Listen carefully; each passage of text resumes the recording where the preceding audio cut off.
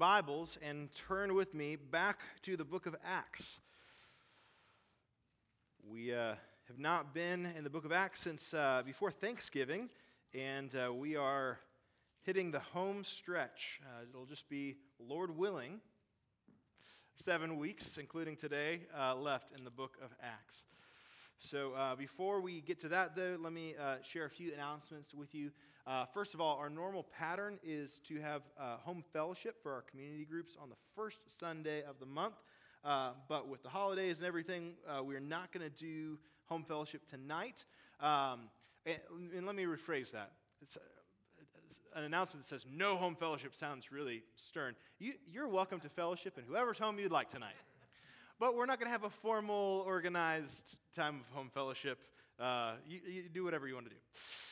So that's the first announcement. The second is that Wednesday night activities resume this week. Our regularly scheduled Wednesday night stuff, starting with our dinner at 5 o'clock in the gym, cross trainers at 6, and then discipleship classes at 6:15 for youth and adults. And we will be doing a new discipleship class for adults this spring, and it's called Truths to Cling To. And it's an overview of the major Christian doctrines, the major Christian beliefs. You can see, actually you can't see because I made the font color too faded. But if you could see, you would see on the bottom of that slide a verse that says, from Hebrews 4:14, let us hold fast our confession. The Bible calls us not just to believe doctrines, not just to agree with truths from Scripture, but actually to cling to them with our very lives, to hold fast that which, as Jude calls it, the faith once for all delivered to the saints. And there's a particular verse that comes to mind in terms of my burden for why we would walk through this over the next few weeks.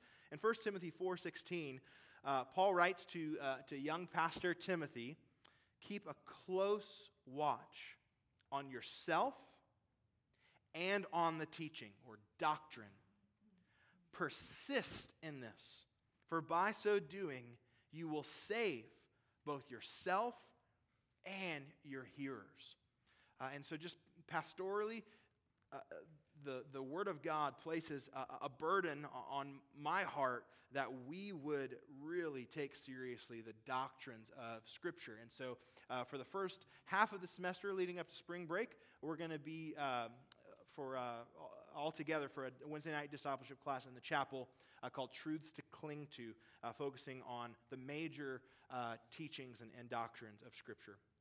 Last announcement is that we will have a family meeting on January 16th. That's the third Sunday of this month. It'll be in this room at 6:15, and we will look forward to gathering together in that venue as well.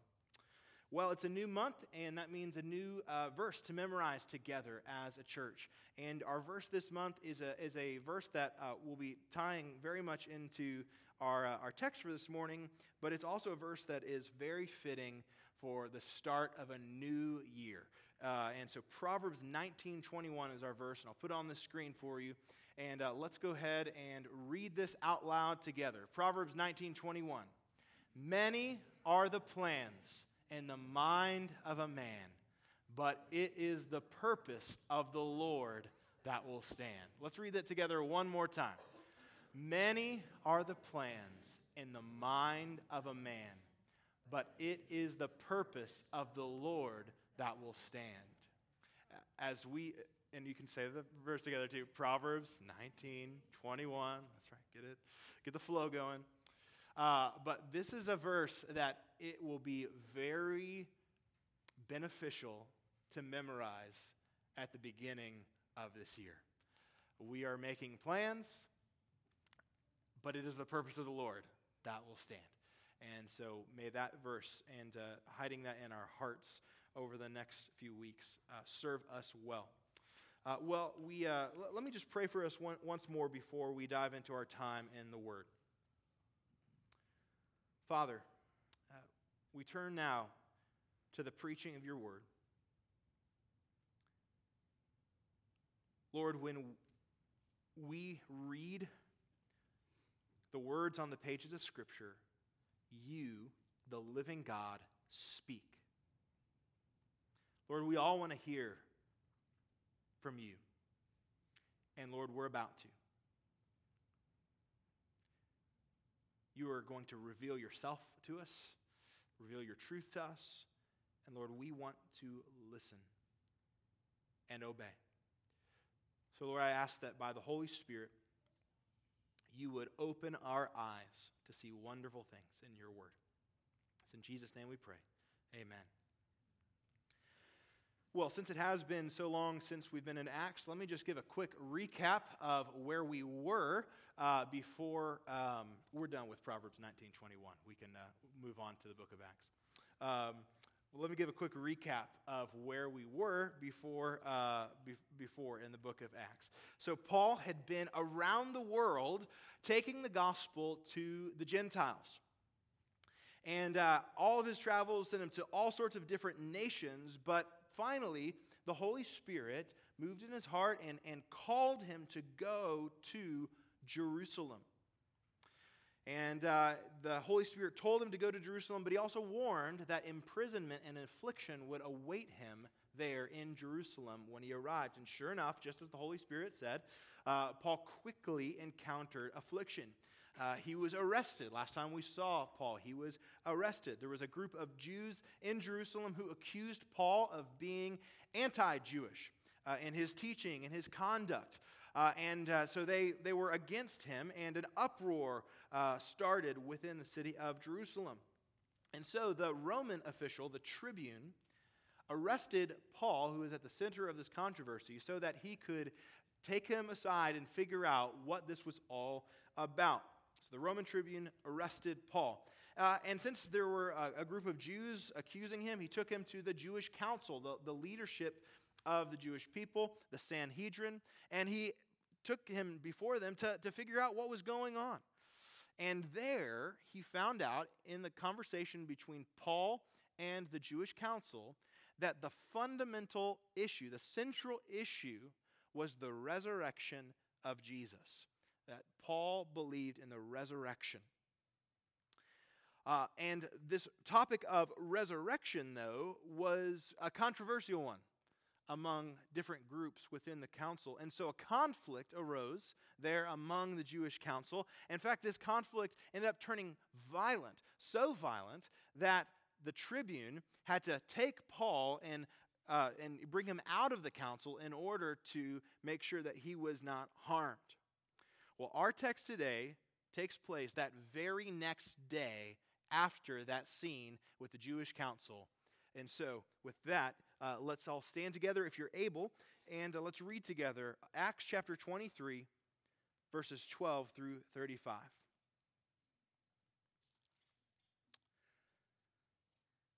When it was day, the Jews made a plot and bound themselves by an oath neither to eat nor drink till they had killed Paul.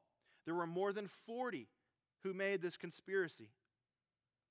They went to the chief priests and elders and said, "We have strictly bound ourselves by an oath to taste no food till we have killed Paul. Now, therefore, you, along with the council, give notice to the tribune to bring him down to you, as though you were going to determine his case more exactly, and we are ready to kill him before he comes near." Now, the son of Paul's sister heard of their ambush. So he went and entered the barracks and told Paul. Paul called one of the centurions and said, "Take this young man to the tribune, for he has something to tell him." So he took him and brought him to the tribune and said, "Paul, the prisoner, called me and asked me to bring this young man to you, as he has something to say to you." The tribune took him by the hand and, going aside, asked him privately, "What is it that you have to tell me?"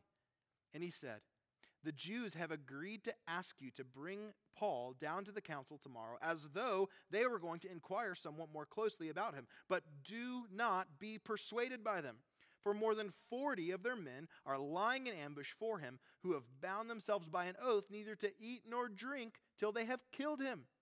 And now they are ready, waiting for your consent." So the tribune dismissed the young man, charging him, "Tell no one that you have informed me of these things." Then he called two of the centurions and said, "Get ready 200 soldiers with 70 horsemen and 200 spearmen to go as far as Caesarea at the 3rd hour of the night. Also provide mounts for Paul to ride and bring him safely to Felix, the governor."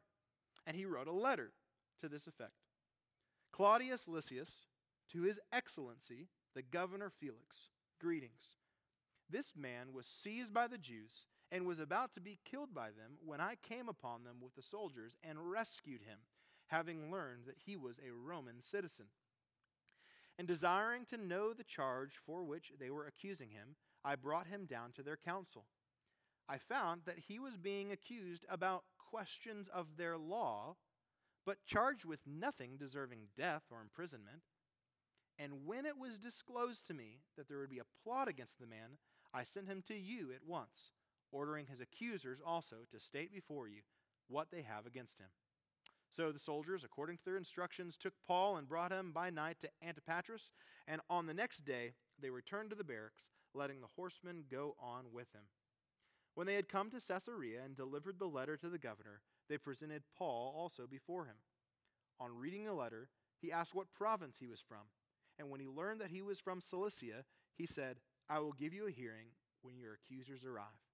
And he commanded him to be guarded in Herod's praetorium. The grass withers, the flower fades, but the word of our God will stand forever. You may be seated.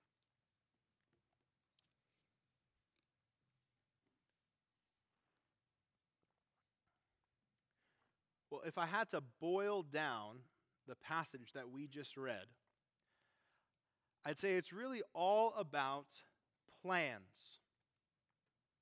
The first half of the story, there's a plan to kill Paul.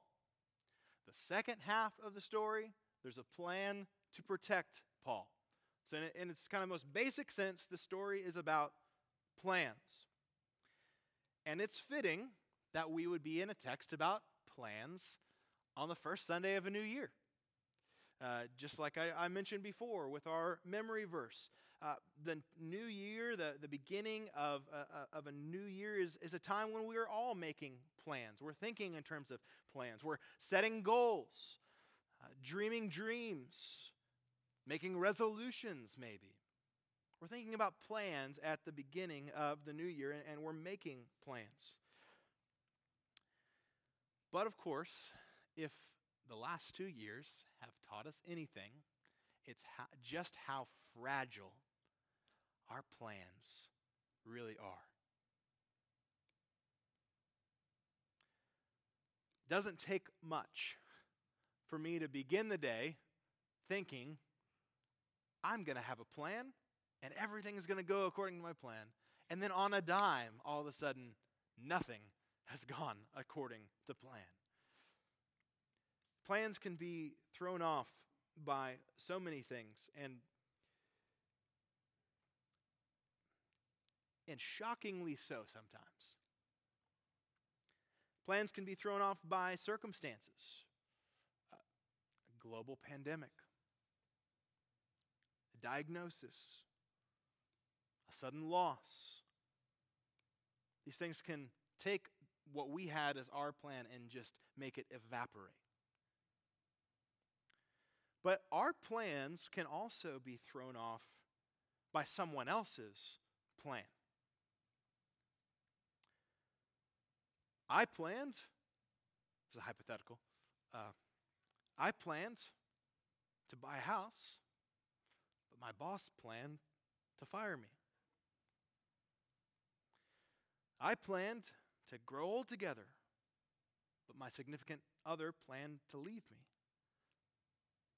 I planned to enjoy a semester of college, but a wicked person planned to take advantage of me.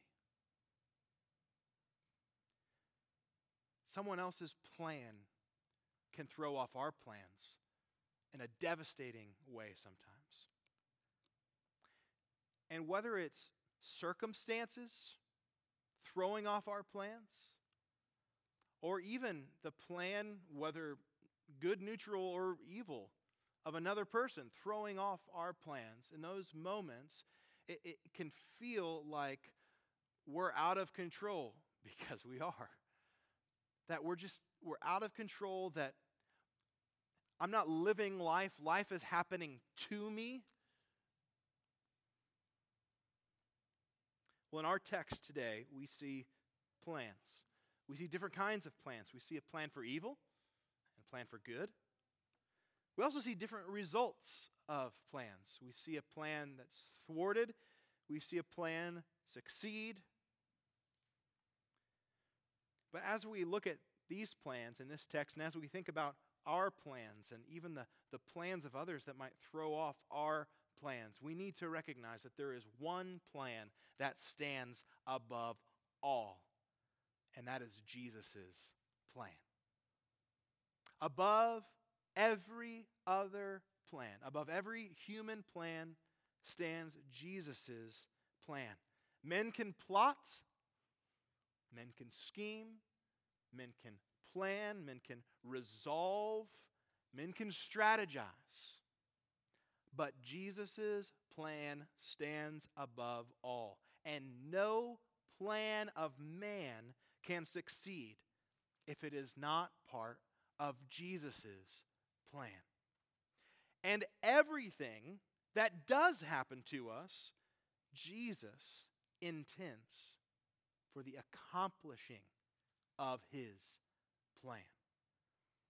Jesus has a plan, and His plan will never fail. Let's see this truth as we walk through the story of Acts 23. So like I said, we can break this text down basically into two plans. First, a plan to kill in verses 12 through 22, and then second, a plan to protect in verses 23 through 35. So first of all, a plan to kill. So this story begins with a group of Jews plotting to kill Paul. Again, they believed Paul to be anti-Jewish in teaching and in action, and for this, they believed that he deserved death. Now, he was already being tried by the appropriate government officials. The legal process was happening, but these 40-plus Jews were not patient enough to wait for the justice system. They decided to take matters into their own hands. They made a vow together not to eat or drink until they killed Paul. Imagine being so dedicated to anything that you're willing not to eat or drink until it's accomplished. Well, not only did this group of 40 Jews make this vow together and vow to kill Paul, they also conspired with the Jewish leaders. They go to the chief priests, the leaders of the council, and they tell them about this oath that they've made not to eat or drink until they kill Paul. And they proposed a plan to the Jewish leaders that the Jewish leaders should call Paul back and act as though they had some more questions for him. Meanwhile, this group of 40 Jews would stand and wait and then ambush Paul while he's on the way being transported to the council. So they make this oath. They conspire with the Jewish leaders. They're going to ambush Paul. And amazingly, Paul's nephew catches wind of this plan. We don't know a lot about Paul's nephew, but providentially, in God's sovereign design, the son of Paul's sister heard about the ambush. The right young man was in the right place at the right time by God's sovereign hand, and so, of course, he went and he told Uncle Paul. And as soon as Paul heard this, he asked one of the centurions who was keeping watch over him to take the young man, the nephew, to the Roman tribune so that he could tell the tribune what he had told Paul. So the centurion complied. He took the nephew to the tribune. And there, the tribune, the nephew came in and he pulls him aside to find out, what is it that you want to tell me?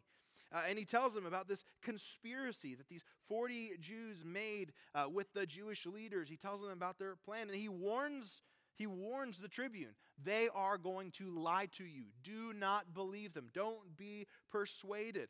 He tells them about the vow that they had made not to eat or drink. He tells them about the ambush that they're planning as they're going to take advantage of the tribune's trust in them. Well, and so the tribune hears all this, and he responds swiftly. He tells the young man, don't tell anyone about this. He sends him away, and then he comes up with a plan of his own. That leads us to the second plan of this passage. Not only was there a plan to kill, there was also the tribune's plan to protect. So the tribune assembles a group of soldiers. And the text tells us there's 200 soldiers. So follow this math. 70 horsemen and 200 spearsmen. 470 soldiers in all. Now, historical records indicate that the whole force of Roman troops in Jerusalem was only about 1,000. So nearly half of the Roman force in Jerusalem was sent by the tribune to accompany one man, Paul. So obviously this would be plenty to defend against a group of 40 or so who would be ambushing. But still, why so many for just one prisoner? Well, remember that Paul had identified himself as a Roman citizen. Now, that was a status that came with quite a bit of privilege within the Roman Empire.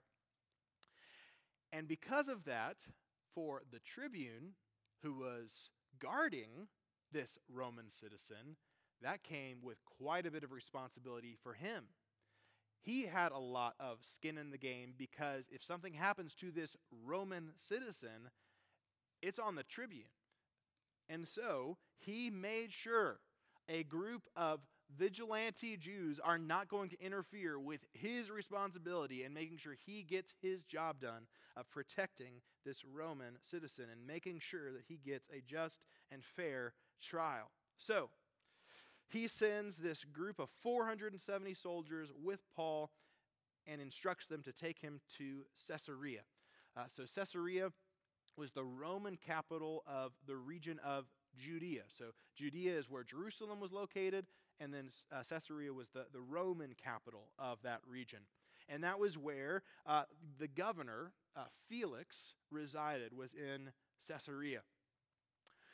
So the plan of the tribune was to send Paul to Caesarea for two reasons. One, it would provide protection for Paul from the ambush that was being plotted against him. But then also, by sending him to Felix, he was able to get a trial by the proper authority over this region. So the legal proceedings would continue.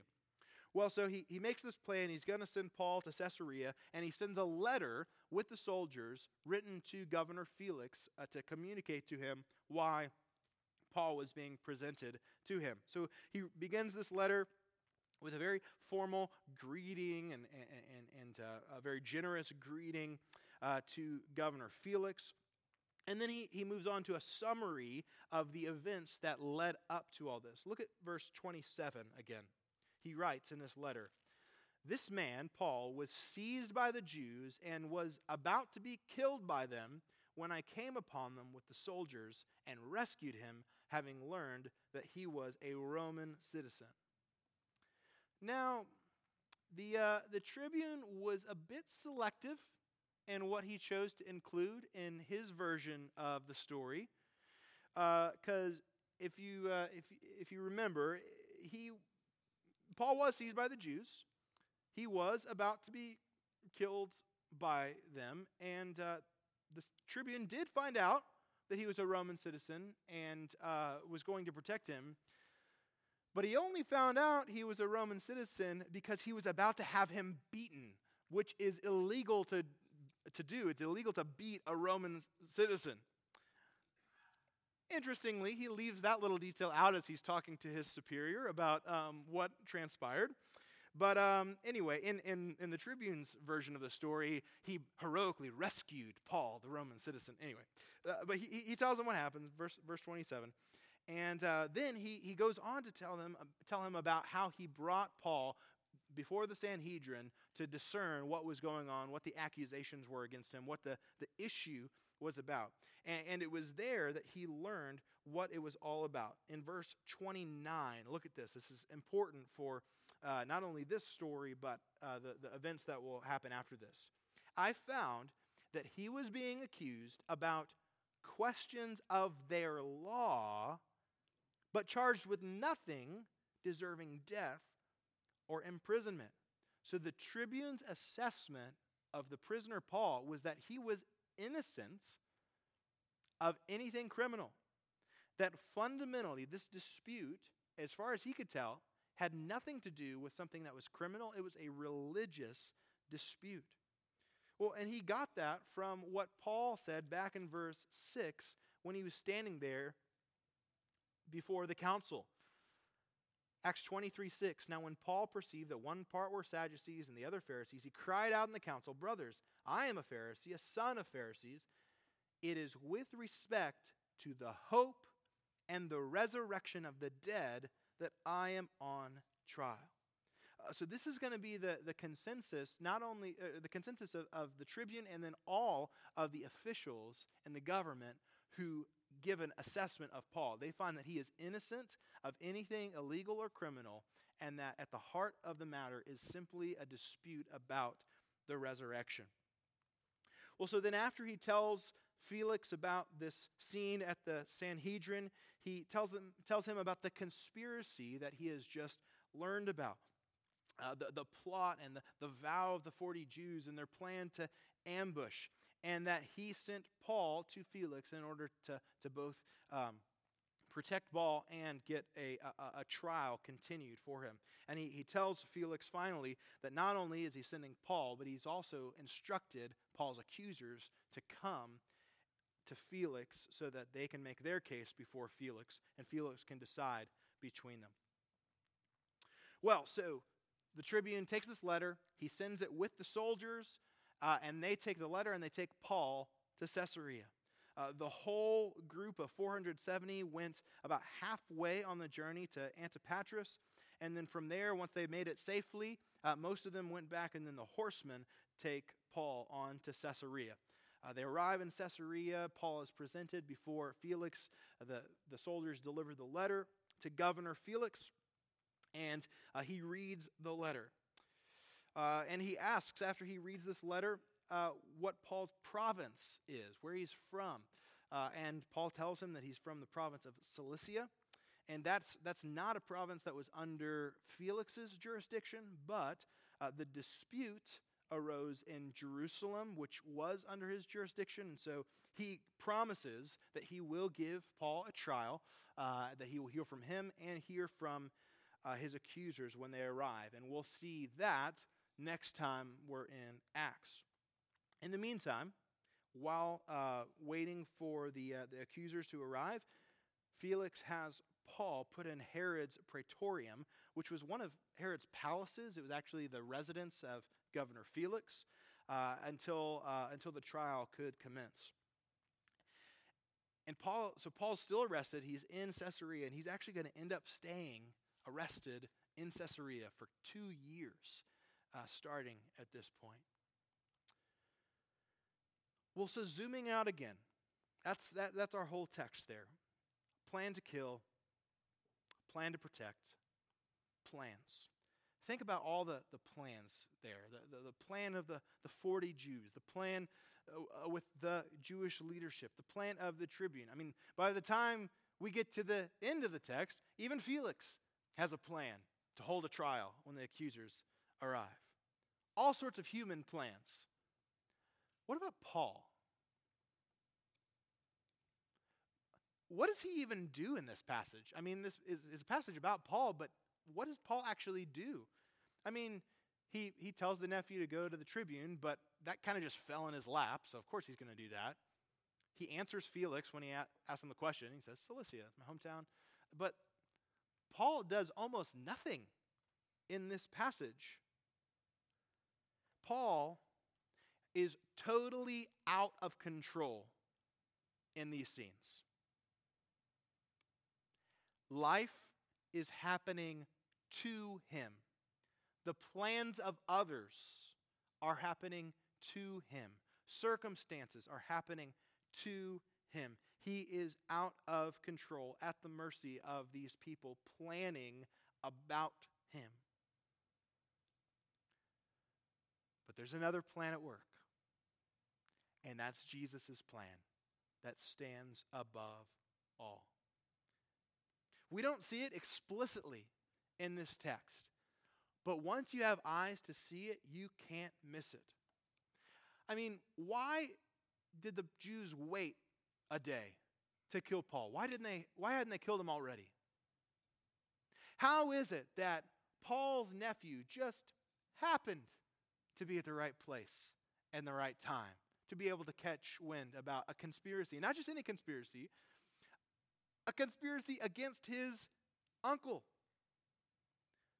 How is it that the tribune's self-interest, because make no mistake about it, he was operating for what was good for number one, not for Paul. How is it that the tribune's self-interest just so happened to align perfectly with Paul's interest? How can we explain these things? We can explain it by recognizing that the resurrected Lord Jesus is sitting at the right hand of the throne of heaven. He has all authority in heaven and on earth, and he was sovereignly directing everything that happened to Paul. Jesus told Paul the night before this plot, the night before the schemes, the night before the plans, in verse 11, look back with me. This is the verse that unlocks what we just saw in 12 through 35. Verse 11, the following night the Lord stood by him and said, "Take courage, for as you have testified to the facts about me in Jerusalem, so you must testify also in Rome." That word "must" describes the divine plan. It was necessary. It's going to happen. Take it to the bank, Paul. You are going to testify about me in Rome. In other words, nothing is going to stop Jesus' plan to get Paul to Rome. Jesus had a definite plan. Paul was going to bear witness to him. It was guaranteed. And so even though, from a human perspective, all of these circumstances were out of Paul's control, life was happening to him. He was just a pawn in other people's schemes. Paul could take courage because nothing could interfere with Jesus' perfect plan for him. And everything that would happen to him was being used by Jesus to accomplish the plan of Jesus for Paul. And this wasn't just Jesus' short-term plan for Paul at this particular time. This is what Jesus had always intended from the very beginning of Paul's ministry. Look back at Acts 9 and verses 15 and 16. This is when Jesus tells Ananias, a disciple in Damascus, to go to Saul, the persecutor of the church. Look at Acts 9, verses 15 and 16. But the Lord said to him, "Go, for he," Saul, Paul, "is a chosen instrument of mine to carry my name before the Gentiles and kings and the children of Israel. For I will show him how much he must," there's that word again, must, "suffer for the sake of my name." Jesus had a purpose for Paul. And that purpose was that Paul was to carry the name of Jesus.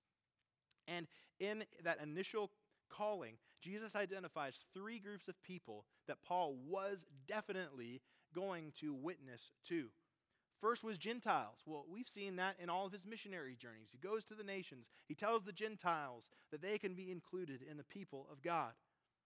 The second group of people he mentions is the children of Israel. Well, we saw that on the missionary journeys too. Paul went to the synagogue first and bore witness to the gospel. We've seen this even in recent passages where we've been, in Acts 22, where Paul speaks to the people at the temple. But then there's this group, kings.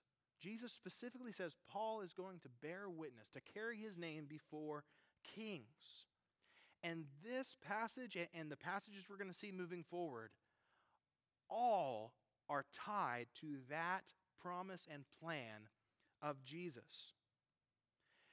Jesus had a plan that Paul would bear witness before kings, before high officials. And so what we're going to see starting here, and we've already been seeing it, and we're going to see it for the rest of Acts, is there's all these legal proceedings. And Paul is shuffled around, and he's taken to this guy. Oh, now let's go over to this guy, which, by the way, should be an echo of someone else who was taken before a bunch of different officials, namely the Lord Jesus Christ, who also went before the governor, the Roman governor of Judea, Pilate. As Paul is being shuffled around, all of the legal proceedings, all of the changes, all of these circumstances that from a granular, ground level perspective seem just random and don't really make sense. All of these things give Paul the chance to bear witness to kings and high officials, like Governor Felix. He goes before all of these different high officials, and these are people in positions that Paul would not probably have had an audience with them if he had just gone on another missionary journey. But because of his imprisonment, because of all of the circumstances, because of plots by the Jews to ambush, because of all of the twists and turns, Jesus fulfills his plan for Paul to stand before kings and bear witness to him. So even though from the ground level, these seem like random and tedious circumstances and twists and turns, if we look from the perspective of heaven, every twist and turn is a deliberate move by the Lord Jesus to fulfill his plan. As we begin 2022, remember that Jesus has a plan, and his plan never fails. Look back with me at Luke 24 and verses 44 through 47. Jesus has a plan. Then he said to them, "These are my words that I spoke to you while I was still with you, that everything written about me in the law of Moses and the prophets and the Psalms must," there's that word again, "be fulfilled." Then he opened their minds to understand the scriptures and said to them, "Thus it is written, that the Christ should suffer and on the third day rise from the dead, and that repentance for the forgiveness of sins should be proclaimed in his name to all nations, beginning from Jerusalem." So Jesus indicates that it is part of God's definite sovereign plan that he would die and rise again. And I think we all recognize that. We all understand, man, this was an intricate plan woven together providentially for a very specific divine purpose, Jesus' death and resurrection. But Jesus says that the proclamation by the church, the proclamation of the gospel to the nations, is just as much a part of God's sovereign divine plan as the death and resurrection of Jesus. Jesus has a definite plan that will not fail. And so, in 2022, what are Jesus' New Year's resolutions? Well, Jesus is resolved to get the gospel to people who need to hear it. In 2022, Jesus is resolved to save souls from sin. In 2022, Jesus is resolved to make his people more like him. Jesus will be at work accomplishing his plan in 2022. Jesus has a plan for Rocky Point Baptist Church. Will that involve our congregation growing or shrinking? Only Jesus knows. Will that involve remarkable prosperity or difficult suffering? Only Jesus knows. Will it involve us going to all the places in the world that we'd like to go? Or will it involve us staying home?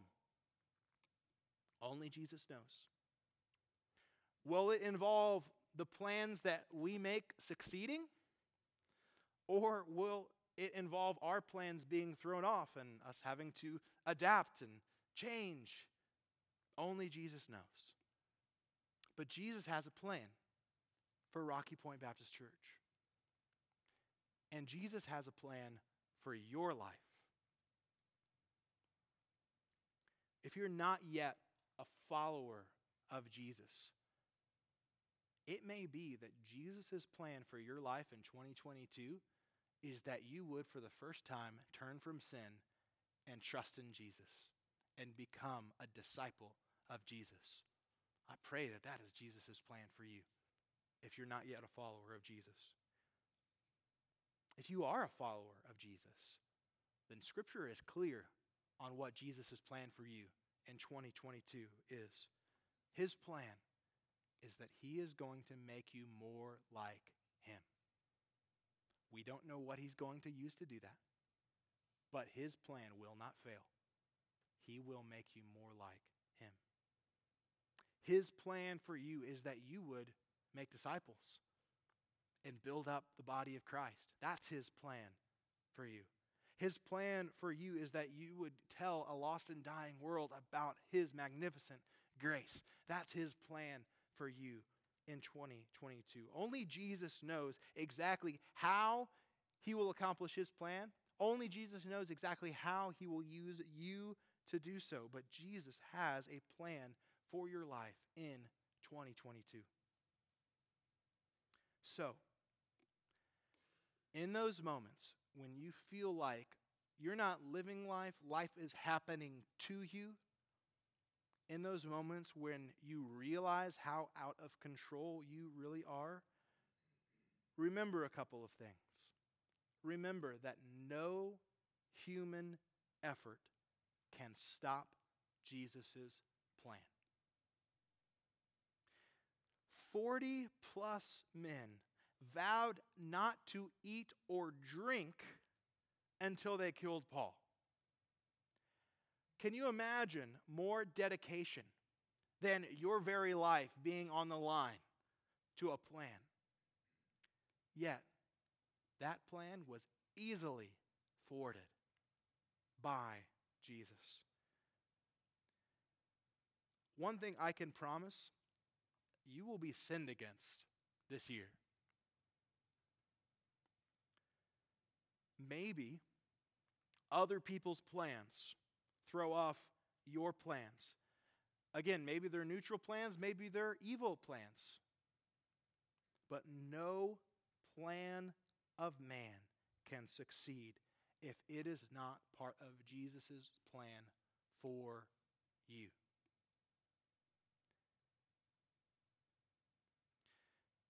Forget 470 Roman soldiers in Jerusalem. If Jesus wants to protect you, He will command His angels concerning you. And if a plan against you does succeed, it's not because Jesus failed. It's because it is part of Jesus' plan that He is accomplishing that cannot be thwarted. No human effort can stop Jesus' plan. And we also see in this text that even the best human plan is still under Jesus' control. So the tribune made a plan. He intentionally, by his own plan, protected Paul. But the only reason that plan succeeded is because Jesus directed it to. It was a good plan, and the plan succeeded, but only because of Jesus. This year, some things will go according to plan. And when that happens, just remember that the plan did not succeed because of your brilliance or wisdom or airtight planning. It was because Jesus saw fit that that plan succeeding would accomplish His plan. No human effort can stop Jesus' plan. Even the best human plan is still under Jesus' control. And so, to use Jesus' words from verse 11, take courage. Take courage. Jesus' plan will not fail. He will work. He will save. He will transform. He will use every single thing that happens to you for His glory and for the accomplishing of His plan. And the good news of Acts 23:11 is if you are in Christ, He is with you the whole way. Every twist, every turn, every moment you're out of control and life is happening to you, Jesus is standing with you. He will never leave you. He will never forsake you. So we all have plans for this new year, and we have no idea how they'll turn out. Some may succeed, some may fail. Circumstances may derail our plans. Other people's plans may derail our plans, but there's one thing we can be confident of. Jesus has a plan, and Jesus' plan will not fail. Many are the plans in the mind of a man, but it is the purpose of the Lord that will stand. Let's pray together.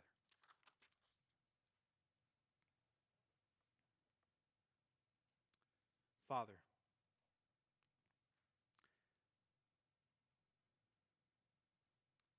we take our plans, we take our resolutions, we take our goals, and we take our dreams, and we loosen our grip on those, and we offer them to you. We submit them to you. Because, Lord, if our plan succeeding goes against your plan, it is better that our plan would fail. So, Lord, we offer you our very lives and entrust them to you, knowing that you are in control. You are good, you are loving, you are wise. Lord, may we take courage in who you are and what you have promised to do according to your plan. We love you and praise you. It's in Jesus' name we pray. Amen. Let's all stand together.